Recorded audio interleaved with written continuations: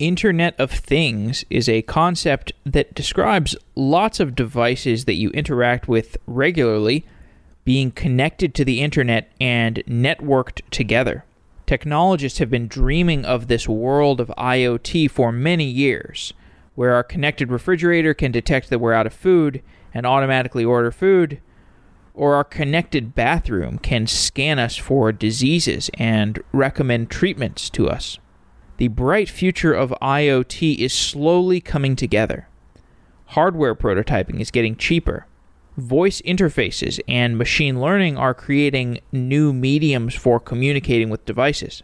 Platforms like Kickstarter are helping developers to validate the market for their products and raise the necessary capital to build their product. Android Things is a newer developer platform for IoT applications based on the Android operating system. Android Things consists of hardware devices and software tools that reduce common IoT problems, such as software updates and security patches. Wayne Piekarski is a staff developer advocate at Google, and he joins the show to talk about the state of IoT and why Google built Android Things.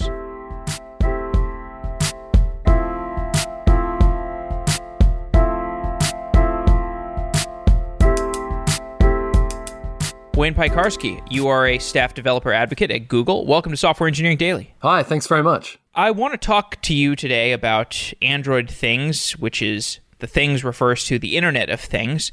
And Internet of Things is something that people have been talking about for a long time. Some people will say it's been 5 years away for 50 years, or it's been 1 year away for 10 years. And in any case, many people think that we should have more things that are internet connected today, but we do have a good number of things that are internet connected. Even just our smartphone, the device we use most in the real world, is arguably a thing that is connected to the internet. Where do you see the current state of affairs, and where are we going in terms of the Internet of Things? Yeah, well, it's interesting you brought up smartphones because computing has kind of appeared and people don't even realize it. It's become part of their life, and they're using the internet and stuff like that every single day of their life. And it's just kind of happened and no one really noticed. So there's actually a lot. I mean, my thermostat has internet in it. Lots of different devices in houses now have that kind of stuff. We have Google Assistants. So it's everywhere. But at the same time, there's still a lot more that it could be doing. We're not quite living the sci-fi movie dream yet. But I think that's why we're talking to developers about Android Things, is we're trying to show our platform to make it easier for developers to build IoT devices, because in the past, it's been challenging for developers to get this right, to get security right. And we want to make that as easy as possible, which is going to enable smaller companies to make devices. One thing I think about is, I think a lot of it has to do with, you'd like certain devices around your home to be internet connected, but the internet connectivity to them is not so powerful, at least in an obvious way, that it makes the device so much better that you want to go out and buy a new refrigerator immediately. And it takes a really long time for a refrigerator to depreciate as an asset compared to a smartphone, for example. Relative to the best smartphone you could have, your smartphone a year ago is not that great. So you depreciates quickly, you buy a new one, and all of a sudden it's much better. Whereas, okay, I can go out and buy a smart refrigerator tomorrow, and I could probably get it into my apartment if I, could somehow convince the management to let me install that refrigerator. But it's that, to me, you could say the same thing about my TV or my mirror. It seems like the value add for connectivity is not quite there yet, and the depreciation of those things that we want to be Internet of Things devices is kind of slow. Would you agree with that thesis? I think we're in a learning phase where we're still trying to work out what we want to do with these devices. So, not every device should be internet connected, but you look now, like, people are carrying wearables around. Now, these wearables have heart rate monitors and fitness things. People are using these things because it solves a problem that they couldn't do before. And now you have the ability to control your lights. You can turn them on and off from home. You can tweak your air conditioner. So it's there's lots of different places where it could be. And I think we're still in an exploration phase of where we would put it. Now, up until now, IoT has been quite expensive to develop for. So, you had to be a company who made fridges or cars or something like that to be able to afford the money to build some expensive IoT device. But what I'm really interested in is, what could a developer at home build, or what could a Kickstarter project build, or something like that, but not have to own a factory that can make millions of devices. So for example, when I started working on IoT at Google, actually, I always have a project that I work on in my own time to learn about something. And so I was obsessed with making this internet-powered dog feeder so that if I was late coming home from work, I could press a button and it would feed my dogs and they could eat something. Now, so when I was working on Android things, I would use that as my case study of how to build something like this. I was, as a single person at home, I was able to make this device, and I bought a commercial pet feeder. I pulled the electronics out, put my own electronics into it. But at the end of it, I built this really nice device that's like, wow, using something like Android things, I could build this device myself and sell it in small quantities and be able to afford to sell it and maybe start a little business around it. So I think that's where it's going to get interesting, because these mega corporations don't necessarily know what cool devices people want. But like the people listening to this podcast right now, they might be like, you know what, I really wish I could build this device because it would solve my own personal problem, but it's too expensive to get in a business. And so if only the costs could be lower, then I could build something. And in the case of cell phones, for example, for many years, the phone companies controlled them and they didn't allow developers to make apps for them. But once the app door got opened up, everyone was making apps, and now every app that could ever exist has been created. So imagine if it was like that for the IoT space, where anyone could build any crazy device that they've been dreaming of their whole life. And I think that's where this is getting very exciting, is that the costs of development are going down. With Android things, we're building these hardware modules called SOMs that you can embed into your devices, where we've taken all the hard parts of the electronics and we've put them in a single little board that you can buy in small quantities at good prices. And that's where I think it's going to get interesting. I think it's these small developers, small companies are going to be able to make things that previously weren't possible. You talk about the lower barrier to entry for prototyping hardware. Yeah. And as I understand, that is due to a number of different trends. One trend is that as smartphone production scaled up, there was just a more efficient supply chain and a more distributed supply chain of different manufacturers competing against one another.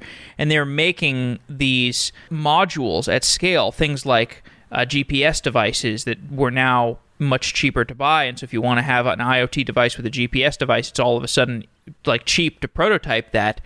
Are you seeing an increase in the number of dorm room hackers and startups that are just prototyping things, and they're able to do it on a really low budget?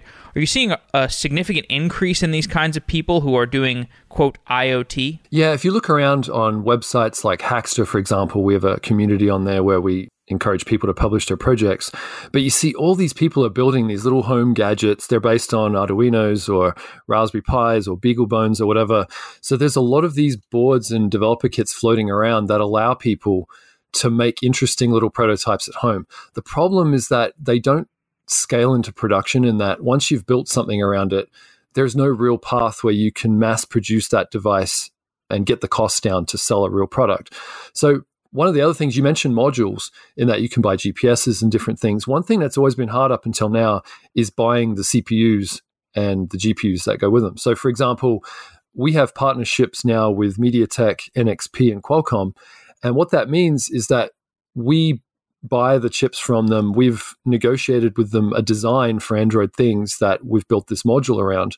And we've mass produced these modules so that a developer can buy them. Now, previously in the past, if you wanted to buy a CPU from MediaTek or Qualcomm, you would have to buy like 1 million of them or 100,000 chips before they were able to talk to you.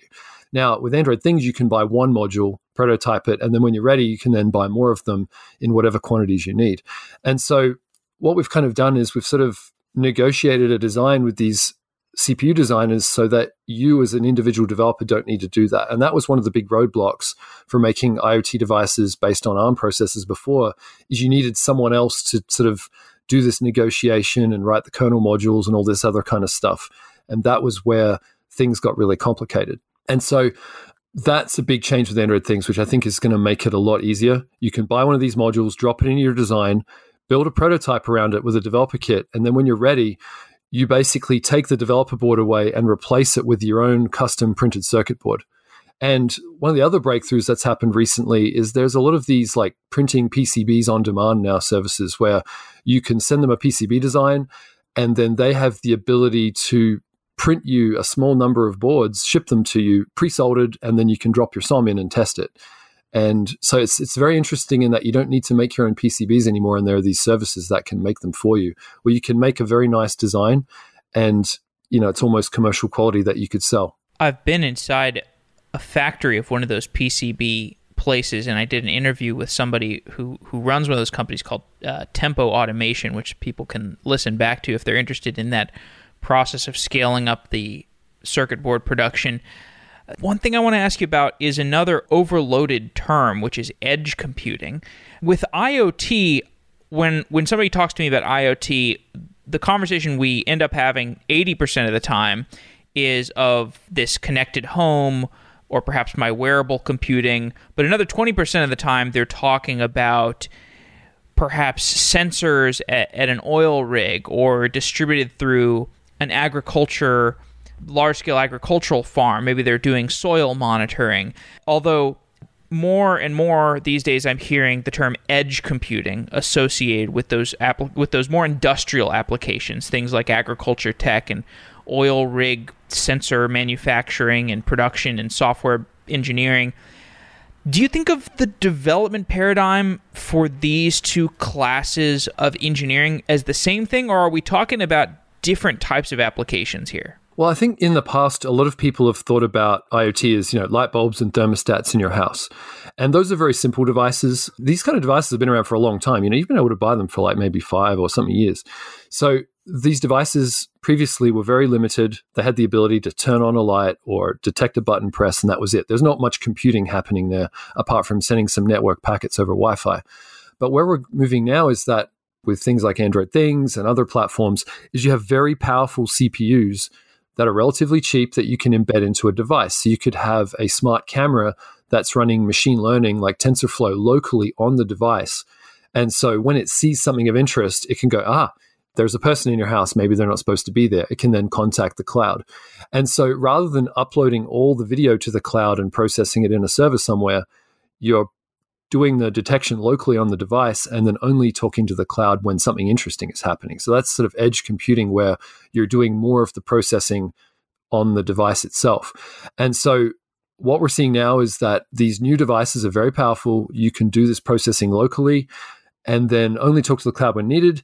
And so that's going to open up a bunch of interesting applications that people haven't thought of before. Because everyone, as I said before, has been thinking of light bulbs and thermostats, but now there's all kinds of other possibilities. Like imagine a audio processing system that listens to noises and detects when your dogs are barking at home and then flags that or something that listens to the sounds of noises outside or airplanes flying over your house or whatever. It's sort of, there's all kinds of interesting video and audio processing applications, machine learning that you could do locally. And I think we haven't really scratched the surface of what's possible in that area. And I think when developers start playing with things like TensorFlow and whatever, they're going to be like, oh yeah, I could build this really interesting idea that I couldn't build before. And as part of what I do, our job is to provide the tools to developers so that they can then take it and build their amazing idea. And so, so that's kind of where I think things are going with edge computing. Lots of processing on the device and uploading to the cloud when needed. So you've talked about Android Things a little bit. Yep. Android Things 1.0 was released around Google I/O 2018, so very recently. Explain what Android Things is. Yeah, so Android Things is our platform that's based around a concept of a SOM or a system on module. And so a system on module is a prefabbed module that contains the CPU, memory, Wi-Fi, Bluetooth, the GPU, everything that's like necessary to run Android Things. We build it into a single little module, and then it has a breakout connector on the bottom that connects it up to a breakout board that exposes USB, SPI, I2C, GPIO pins, different things like that. So we have a number of different developer boards that you can plug into to test out things. But then when you're ready to build a production device, you take the breakout board away and you build your own custom PCB. And this allows you to embed the SOM into your device. Now, on the software side, rather than developers having to take their own Android AOSP and compile the code themselves and then put it on the device and bring up the platform, we at Google are building the Android Things software to run on these devices. So we've worked with Qualcomm, MediaTek, and NXP, and we have built software that runs on these devices out of the box. And so As a developer, what you do is you use Android Studio. You build an APK, which is exactly the same development model that you'd use for a phone. You build an IoT application in Android Studio. You upload it to our developer console. It then builds you a firmware image that you can install onto the SOM. And these devices are now your devices out in the field running whatever software you want on them, doing video, audio processing, machine learning, whatever you want. And it's a great way for developers to build their own embedded IoT applications. And it doesn't even need to be for IoT. You could build your own IoT cash register, kiosk displays for an airport. There's lots of different things it can do. And we've seen a lot of developers in the past using Android, where they've taken the Android AOSP and they've customized it for their own needs. But that then requires them to maintain this customized version of Android. And every time a new version comes out or a new security update comes out, they needed to take AOSP and update their own tree with all the latest patches and keep an eye on any security updates and take care of that. With Android Things, our team takes care of maintaining those patches and making the firmware builds for you. So you as a developer, all you need to focus on is building a single app that runs on your device. And this app runs within the confines of Android, and you can use all the standard Android development tools, the UI, the user interface toolkits that we provide, things like that. All of that works. So an Android Things device is basically a phone without a screen on it, except you could also have the screen if you wanted. So it's like Android for phones, but you don't have to buy a commercial phone. You can build your own custom hardware that you can embed into whatever it is that you're trying to build. And so that's kind of what Android Things is about. And then finally, one of the big things that's important about it is security. And a lot of developers, when they build their own custom IoT solution, they'll take Linux, they'll put a Python script on there that runs as root, that's writing and reading from all kinds of places in the file system. If anything goes wrong or if anything's exploited, someone now has control of the entire system and they can do whatever they want. Whereas with Android Things, every single app runs within its own little app container. And what that means is that even if someone exploits the APK that's running on the device that you put on there, because it's running as a separate user account, there's also SE Linux rules enabled that stop you doing things you're not allowed to. The system is very siloed, so it's very hard to break out of the security system that we've built. And so we take care of the security for that. We also provide monthly security updates to your device via our console. And so literally once a month, these security updates come out and you can check a box in our developer console that says every month automatically update my devices. And you could be a small startup like a company that's making internet dog feeders or whatever, and you have the ability to push updates to your device without having to maintain your own huge security team or encryption team or whatever.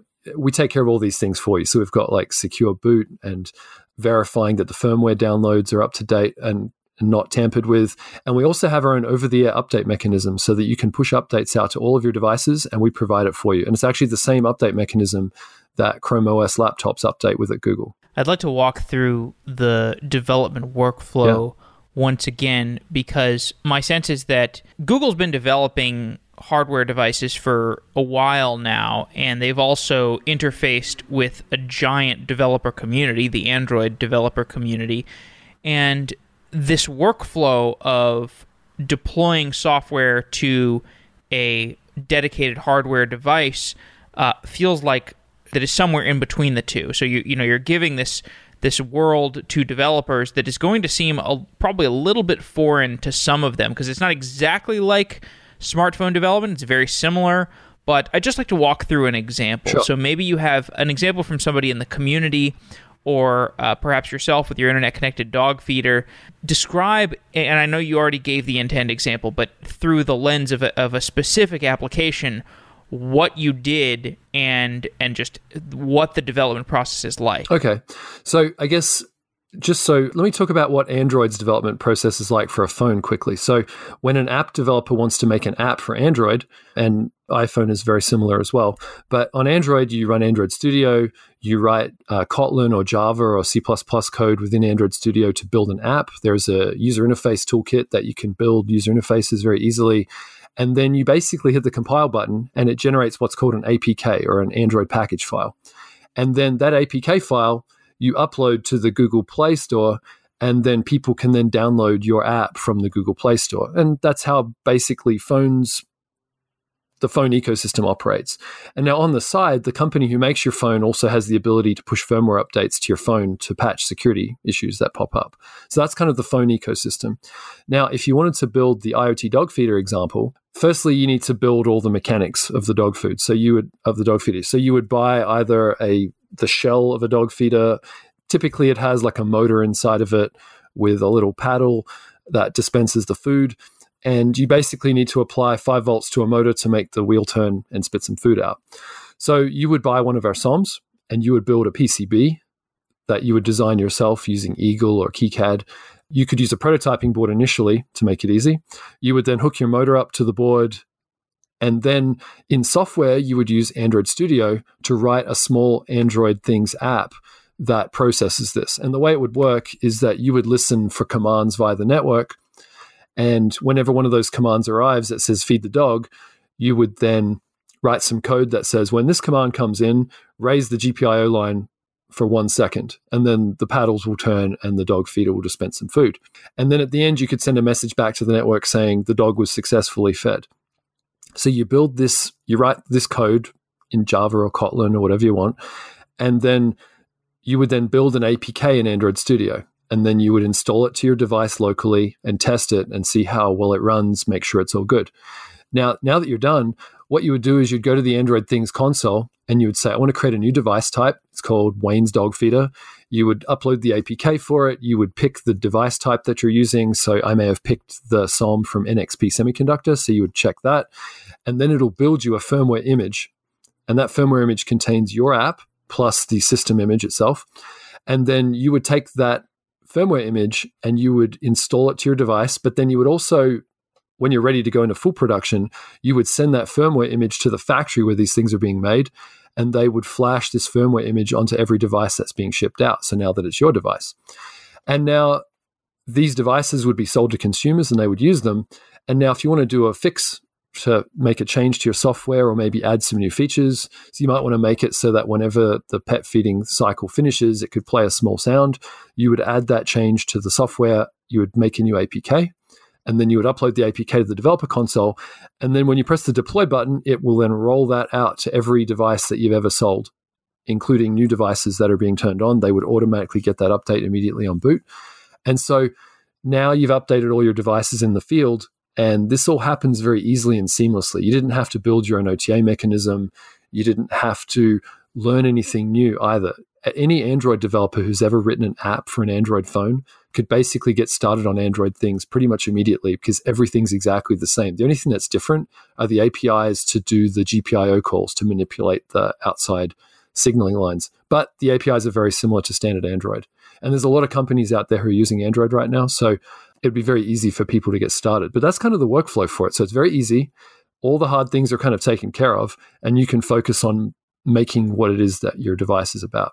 Updates are something that's important to focus on here because, as you know, there's all these examples of security problems across Internet of Things devices. There's, of course, the Mirai botnet, which was this situation where you had a component of a camera that was used in lots of different devices. It was a camera component from a bunch of different manufacturers, and there was a Linux little board, I guess, on this camera, and the Linux had the same default username and password so that it was easy to just scan the internet and find a bunch of examples of these Linux operating systems that had the same login credentials, and there was a botnet that was essentially made out of these security cameras, So that's one example. There's also the examples of like the internet connected teddy bear that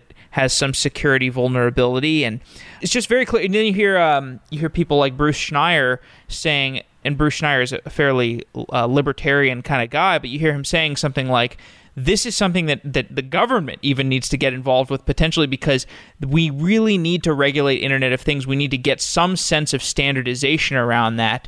We don't need to go into that, but needless to say, having some standard system of security updates for the Internet of Things devices that, if I'm a random hacker but I want to build a business out of Internet of Things, I want to be able to handle updates. I want to be able to do security really easily, and I want some part of that taken care of for me even, like that would be great, just like I can sort of trust that my Ubuntu image is going to be periodically updated as long as I have it configured to the default settings, basically.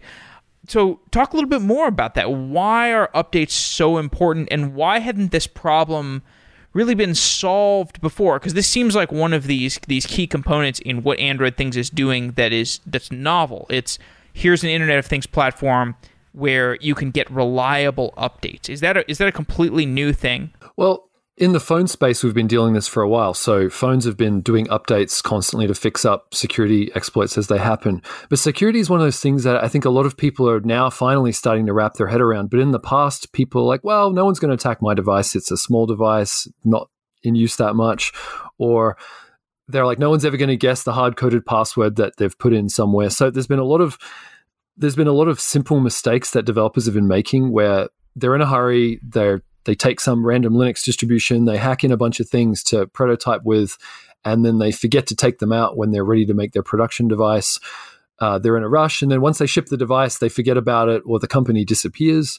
And so there's just a lot of bad practices that have gone into making these devices in the past that people are gradually starting to wake up to.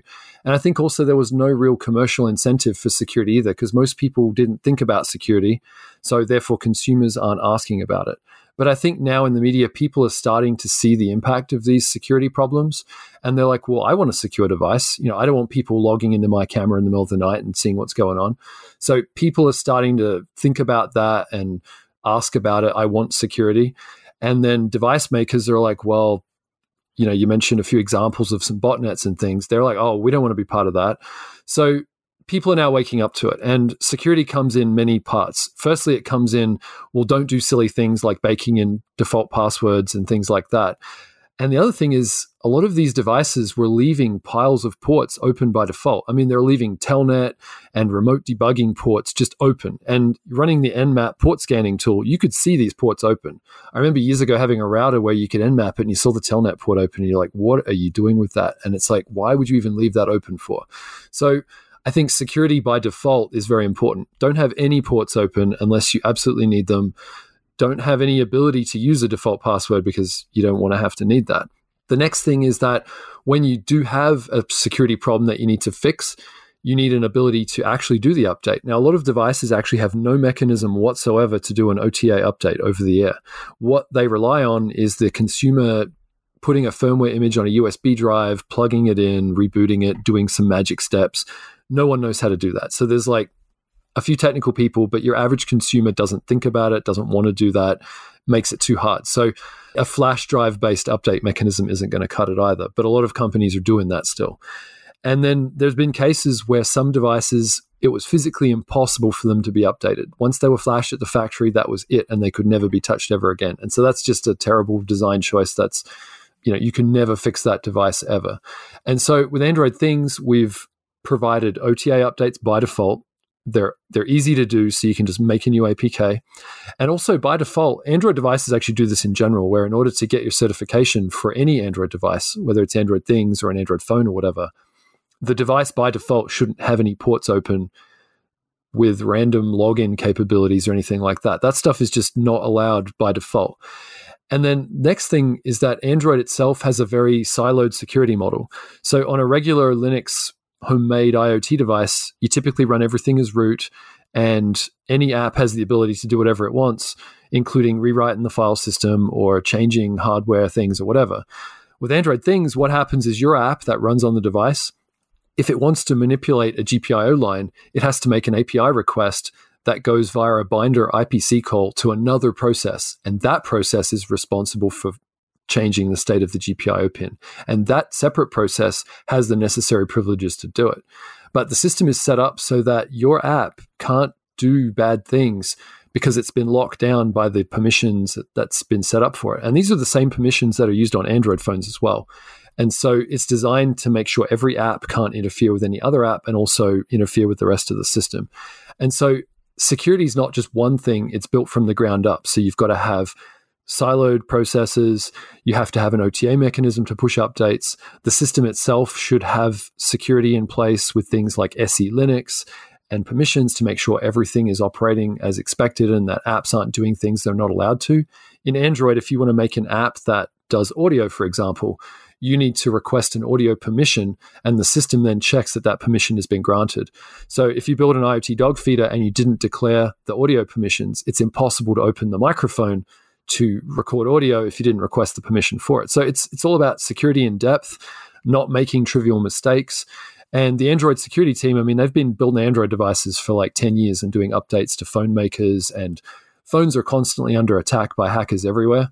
And so the Android team over the years has built up a lot of best practices and a lot of expertise in making secure devices.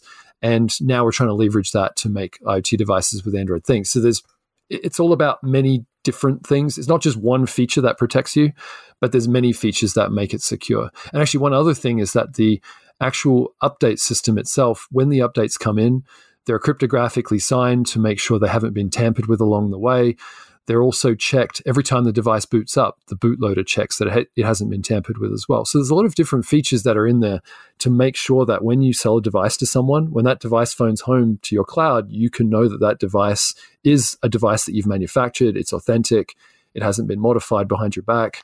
And it's designed to protect against the common mistakes that developers are making. Because I think now we've moved into the point now, like you mentioned, there are people calling for, we need rules about how these devices are manufactured, and we need people to think about development properly. I think it is very important that developers do think about security. In the past, they've been like, you know what, I sold my device, I'm done. I don't need to worry about this device anymore. And I think people need to realize that when you buy an IoT device, you need updates for that device. You can't just build and forget about it. You need to maintain it. If you're a company making devices, you might charge a subscription fee to provide updates or to make sure the device is maintained. I mean, I've seen devices that have like subscription models where it's like a pool monitor, and then they sell you the supplies to treat your pool water with or whatever based on an IoT device. So it's not just about buying an appliance and then forgetting about it, but these devices need maintenance. It's like when you drive a car. I mean, you can't drive the car for 30 years without doing a service every so often and checking its brakes. So you need those things for safety. So with IoT devices, you need to think about maintaining it and keeping it running, and what's your long-term plan to support your customers. On the software side, Android Things is using Android.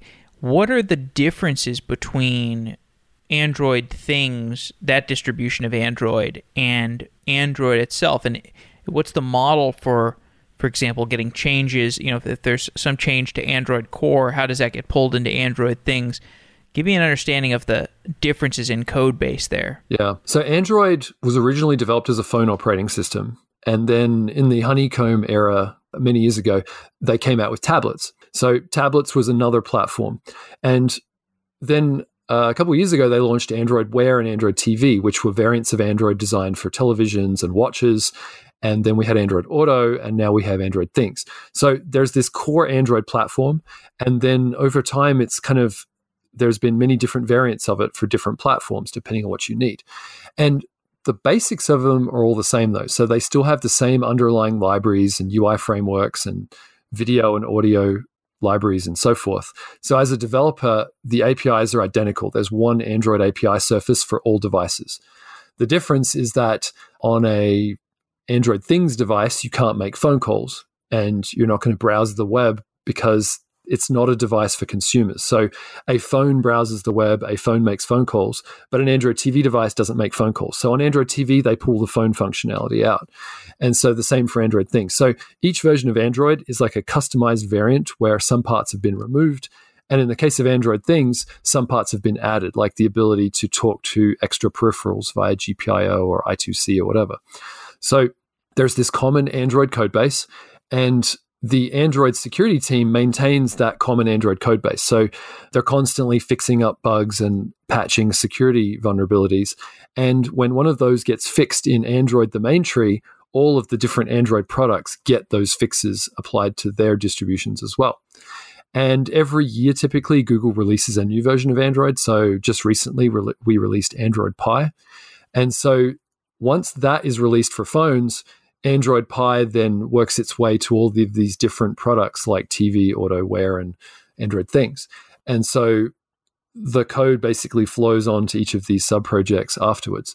But as I said, it's basically the same Android on all of them. And so it's exactly the same development experience. Now, in the case of Android Things, we customized Android to make it more suitable to running on our SOM modules.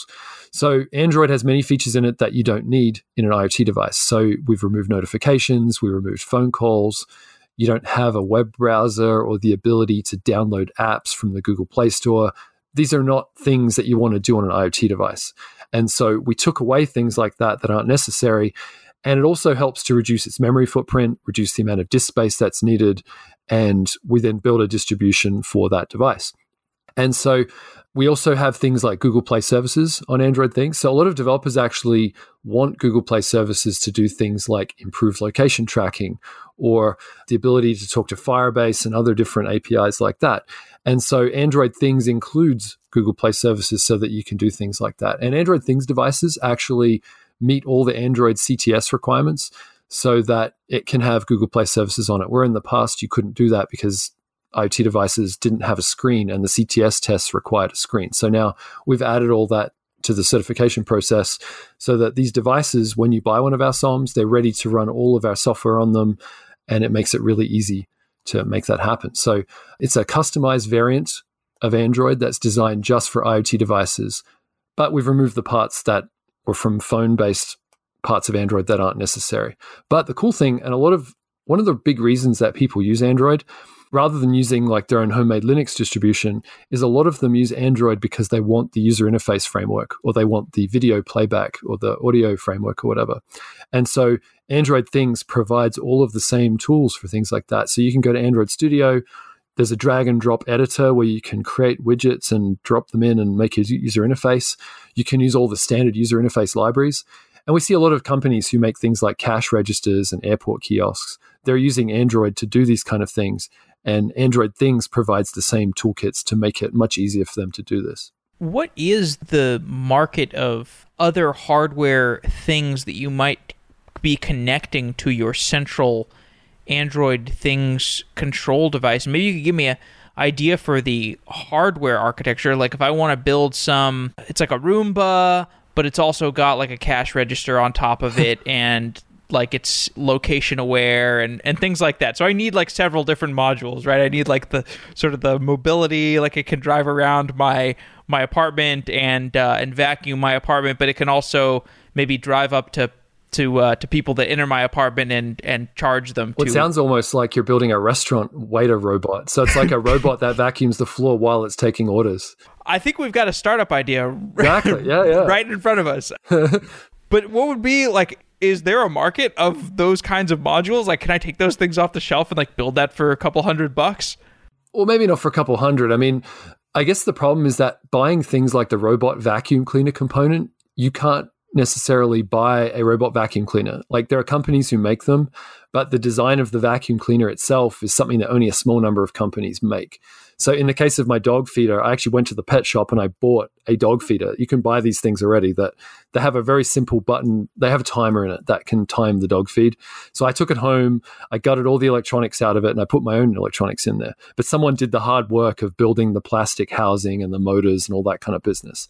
But if you wanted to do a proper company, at some point you need to manufacture your own plastic housing and the motors and all the other stuff. And so then what you would have to do is you would hire a design firm who has the ability to make plastic injection molded parts, and you would have to make that. Now, that's kind of one of the things about IoT that we haven't addressed yet. So in the past, making electronics was very hard, and we've tried to reduce the costs of that. Previously, if you wanted to make some electronics for a custom piece of hardware like this, you would have to take a CPU and memory and all that stuff. You would design your own 16-layer board. You would try to check the schematic, you would have it fabricated, and it would be very expensive because making 16-layer boards is hard. It would come back a couple weeks later, you'd do a bring up, try to test the software, it wouldn't work, you would fix a few things and iterate on that. It could cost many tens of thousands of dollars to build a prototype that way. Now, we've helped with the hardware side of things with our system on modules, so that makes that part really easy. What we haven't addressed yet, and where I think there's room for innovation, is for quick prototyping ability. So people are using 3D printers right now, but you can't really use a 3D printer to make a commercial quality device that's robust and strong and that doesn't fall apart or whatever. So there's still some room for innovation in this area to help companies make products, like the physical products that go around. So if you want to make a robot vacuum cleaner, it's one thing to write the software and build the algorithms for it, but then you need someone to build the physical plastic robot cash register vacuum cleaning thing as you proposed. So that's where it kind of gets interesting, is the hardware side of things is still a challenge in building the physical prototype. So if you're a startup who's building devices, you're going to need to have some manufacturing capability to build all the plastic and the bits and pieces that go around it. However, the software has always been a hard problem. And there's actually many companies out there who have the ability to make plastic things, but for them, software was the hard part. And so Android Things helps to address the software side of it, and they can now focus on their core business, which is manufacturing plastic widgets. And that's nice because if you're a company who makes plastic widgets, you don't want to have to hire your own Linux kernel engineer and your own person who understands OpenSSL and can make patches to AOSP. You don't have to do all that. So you can focus on making your plastic devices. You have one programmer who writes the APK, and you can stick to your core business, and basically someone like Google can worry about the security for you. In terms of designing, like you mentioned at the start of your question, how would you sort of architect the internet connection and whatever? Our devices are all Wi-Fi enabled. That sort of comes automatically with Android Things. But you might want to use other wireless protocols such as OpenThread or something like that for the devices to communicate to each other on a local network. So they don't necessarily need to use Wi-Fi. And you might have very low-powered devices. Like you can buy alarm systems that have door switches, where the door switch is powered by a very small battery, and it uses OpenThread that every time the door opens, it sends a small packet of data, and that then goes to a central collection point where it talks to the cloud. So if you're building an alarm system, that would make the siren go off if the door opened. And so using wireless protocols like OpenThread, you could have battery-powered small devices floating around. In the case of a restaurant, it could be one of those vibrating pages that pages the customer to tell them their table's ready. You might use OpenThread and a very small microcontroller in that device. And then you would use a bigger platform like Android Things at the center of it all to sort of collect all the data and upload that data to the internet, because you don't necessarily want every device talking directly to the cloud. That drains a lot of battery power. It might not be necessary. So there's many things to think about when you're architecting a solution like that. Just so I understand, if I wanted to build the robotic vacuum cash register, one way I could do it is hopefully there's a robotic vacuum distributor that's built with Android Things, and then a cash register distributor that's built with Android Things. I put these together on the same hardware device, and then I have maybe another Android Things device that's kind of the central Android Things component that talks to the cloud. Is that what I need? Like, do each of these things need to have an Android Things interface to communicate with each other? So Android Things is not a network protocol. So if 3 different companies built 3 different devices with Android Things, that doesn't mean they can talk to each other. So that would require the 3 developers to communicate with each other and say, hey, let's agree on a cash register protocol or something like that. So Android Things is kind of cloud and network agnostic. We basically provide an operating system, and we provide an HTTPS stack, and you can do whatever you want with it. Now, it's up to you as the developer of the product to add a network protocol. Now, if you build a dog feeder, you might not want other people manipulating the state of the dog feeder. It might cause problems, or it might not be what you're intending to do.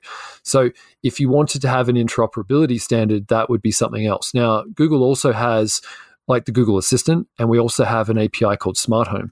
And so Smart Home is our API that allows every IoT device in the world to talk to the Google Assistant. And so if a device enables Smart Home, it means you can tell your Google Assistant, okay, Google, turn all my lights on, or turn the vacuum cleaner on, or something like that. And it will then communicate to all the devices that you own to make them do the action that you want and coordinate it amongst each other. So Smart Home is the API for that. But Android Things itself doesn't specify any network protocol itself. So in the future, say hypothetically a couple of years from now, there are all these companies making these devices. If they all agreed to work with each other, they could build a coordination protocol to make those things happen. But we're still in the early days of IoT, so standardized protocols where every device can talk to every device is a challenge, because of course everyone can't agree on one protocol. And, this is a common problem with every field and every industry that's ever happened, is that there's different standards between countries and companies and whatever else. So these things take time, but gradually we're seeing more standardization because people are seeing the benefits of being able to buy 5 different light bulbs from 5 different companies and actually control them all at the same time, because no one wants to have to bring out 5 apps on their phone and change the state of each light on each app. It's much easier to say, turn on all the lights, and every light turns on in a coordinated fashion. So that's where the Smart Home API comes in for the Google Assistant, is it helps take care of coordination tasks and things like that. So sorry to harp on this, but just if I want to integrate different modules together, basically it's going to depend on whatever the interface is that each of those modules is providing, whether it's a temperature sensor or a GPS sensor or a module as big as a cash register or as big as a robot-connected vacuum cleaner. Presumably you're buying these things and integrating with them because they present some kind of developer platform to you, and who knows what developer platform that is, but probably you can integrate with it and Android things. It's just gonna depend on the platform. Okay, now I understand. So there's a lot of components. When a consumer buys things, they come inside plastic boxes and you hook them up with Ethernet. However, when a developer buys things, so if you're a developer and you want to buy a temperature sensor for your Android Things device, typically temperature sensors talk with a protocol called I2C, or sometimes a serial port. And a GPS module, for example, typically they communicate over RS-232, serial port protocol. And so there are standards for GPSs, for example. GPS has a standard called NMEA 0183. That is a serial protocol that says if every GPS speaks these serial strings, any software could read them. And so you buy your GPS module, it talks NMEA 0183, and you read it over a serial port in your Android Things application. When you plug the temperature sensor in, that's an I2C device. Android Things supports I2C natively, so you could bring that data in to your Android app as well. And we support USB, like if you have a USB audio input, that plugs in as well. So when you plug in the robot vacuum cleaner to the robot cash registers also would implement an RS-232 protocol where you could send commands to the serial port like, hey, open the cash register, close the cash register, ring the bell, things like that. And so the cash register and the robot wouldn't necessarily run Android Things. They would be peripherals that plug into a central Android Things board, and that would allow you to integrate all those things together. And so we support all of the standard device interfacing protocols that people use: I2C, SPI, RS-232, I2S, GPIO. So we support all of those standards because those are the standards that are supported by development modules when you buy these raw components that are integrated together. That's what people are using. And so we support all of those. I like the fact that you envisioned this cash register actually having a bell, like the cha-ching. Yeah, just like the old days. That's a great image. You've given me a lot to think about, and this has been really interesting. I want to ask a little bit about a very tangential topic. I was looking at your LinkedIn. I think you have a PhD in augmented reality. Is that correct? Yeah. So from 1999 actually until the year 2006, I used to build outdoor augmented reality backpacks. So we would go outdoors, and we were one of the first people to take a full computer outside that you could wear outdoors, and you could actually use gloves on your hands to manipulate 3D objects outdoors. So you could create buildings, and you could move trees around, and you could walk around and visualize 3D objects in real time outside. And we had this like sub-centimeter accurate GPS unit, so you could do real-time registration. So yes, I used to do a lot of work in that area many years ago, yes. That's really cool. Now, we're at this bleeding edge of augmented reality right now. Not to say that augmented reality doesn't overlap with Internet of Things, or that, I mean, it sounds like your background was just as much of an Internet of Things-y kind of background as it was an augmented reality background. But why aren't you, for example, on the AR team? Do you feel like AR is it a little too early still, or is it arbitrary? What's your sense there? It's interesting. I mean, I've actually worked on many different things in my career. So I've done augmented reality. I then worked for a virtual reality startup.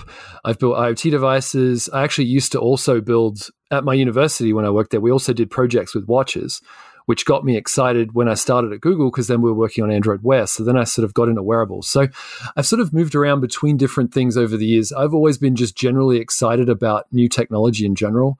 So whether it's wearables or augmented reality or mobile computing or flight simulation or building IoT devices, I've kind of done a lot of things because I think these things all kind of come together at some point in the future. And so I'm just generally very excited about technology and all the cool things you can build with it. So it's about what kind of fun problems can you solve, what things can you do to help people. And there's a lot of people who don't understand technology, and also there are people who don't have, there are people with disabilities and things like that. And how could we use technology to make their lives better? Because we have so many interesting and cool devices now that it's sort of, what can we do to help people? And there's all kinds of interesting problems to solve. So I think for new developers who are getting started, it's sort of, there's lots of things you can do, and it's a matter of taking your creativity and going, well, what could I build that could change the world? And what problem do I have that I could solve? And so it's kind of what I've been doing my whole life, is sort of just exploring different things. And I look at a problem like, how could I use a computer to help fix that or do something interesting? Now, I was talking to somebody else who had spent a lot of time in augmented reality development several weeks ago, and one thing he said that surprised me was he thought that augmented reality, at least in the glasses kind of world, the idea that you would have augmented reality glasses, he was like, I don't think it's going to be as big as people think, because people don't want to have their vision occluded. You don't want something that is between me and you on a screen, and you don't like this asymmetric information. And he thought that audio augmentation was going to be a much bigger deal, like rather than the visual augmentation. I'm just wondering, do you have any, I know we're almost out of time and this is not, what you came on the show to talk about, but do you have any predictions or timelines or perhaps things I wouldn't hear in other places? Yeah, because clearly you've thought about this a lot. Do you have a vision for how the augmented reality applications are going to unfold? AR is a funny business because it's been around for a long time. So when I did my work, everyone thinks AR just was invented like 5 years ago, but it's actually been around since 1968. So there was a professor named Ivan Sutherland who in 1968, he built the world's first virtual reality augmented reality system. And it rendered a cube, and it was very simple. But a lot of the principles that were pioneered in that system ended up forming the foundation of OpenGL pipelines and optics that we use in HMDs and so forth. And it's funny because while computers have improved, like the CPU performance has been improving with Moore's law every year and things are getting smaller and tinier, the actual optics for head-mounted displays aren't improving at the same speed. It's a really hard problem. And people keep talking about, we could have AR in a contact lens and we could make it hide and everything. It's like literally with current physics, it's impossible. And it requires a breakthrough of a magnitude that we can't even comprehend to be able to get through that. So if you want a wide, immersive, wide field of view display, you end up having to wear a large helmet that covers your field of view. You can't have a tiny, tiny display that also has a wide field of view. You have to choose one. You can't have both. And so it's funny because over the years when I was working on AR in 2000, I borrowed a lot of concepts from the 60s and 70s and 80s for my work. And a lot of the stuff, while the graphics are really cool these days, the actual interaction techniques and the sensors and so forth, they're a little bit better, but they're not like a million times better. And so I think AR and VR are still a long way out for what people think. Like if you ask most people, like, what do you want it to look like? I want a tiny contact lens and I can put my eye and see everything. Literally, that may be impossible, or it might take 100 years, or it may take even longer, or I don't know.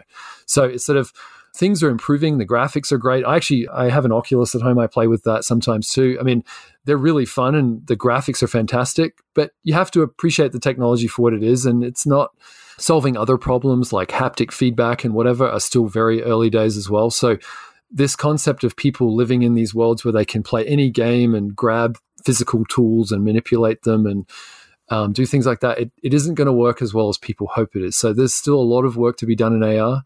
But I'd encourage everyone to go and look at the work Ivan Sutherland did. The graphics wasn't great, but it's funny how a lot of the optics and the designs of these things are very similar to the way they used to be. And it's sort of, I don't know. So it's the system I was building like 20 years ago, whatever. The graphics are different, but the core problems are the same, and sensor tracking and being able to walk around large spaces. A lot of people are like, it'd be great if we could build an HMD that had no cables. And it's like, sure, but Wi-Fi, sending video signals over Wi-Fi is hard. It adds latency. It then requires you to carry a battery on your head.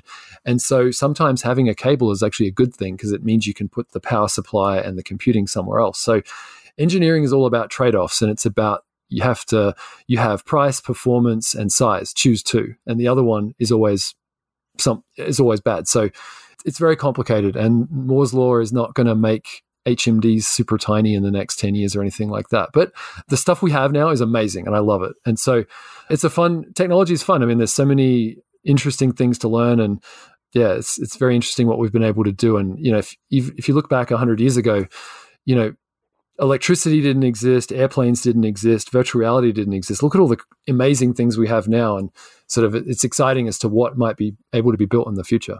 Couldn't agree more. Well, Wayne, I want to thank you for coming on the show. It's been really fun talking to you. Cool. Well, thanks very much for your time. I hope everyone enjoys it. Wow.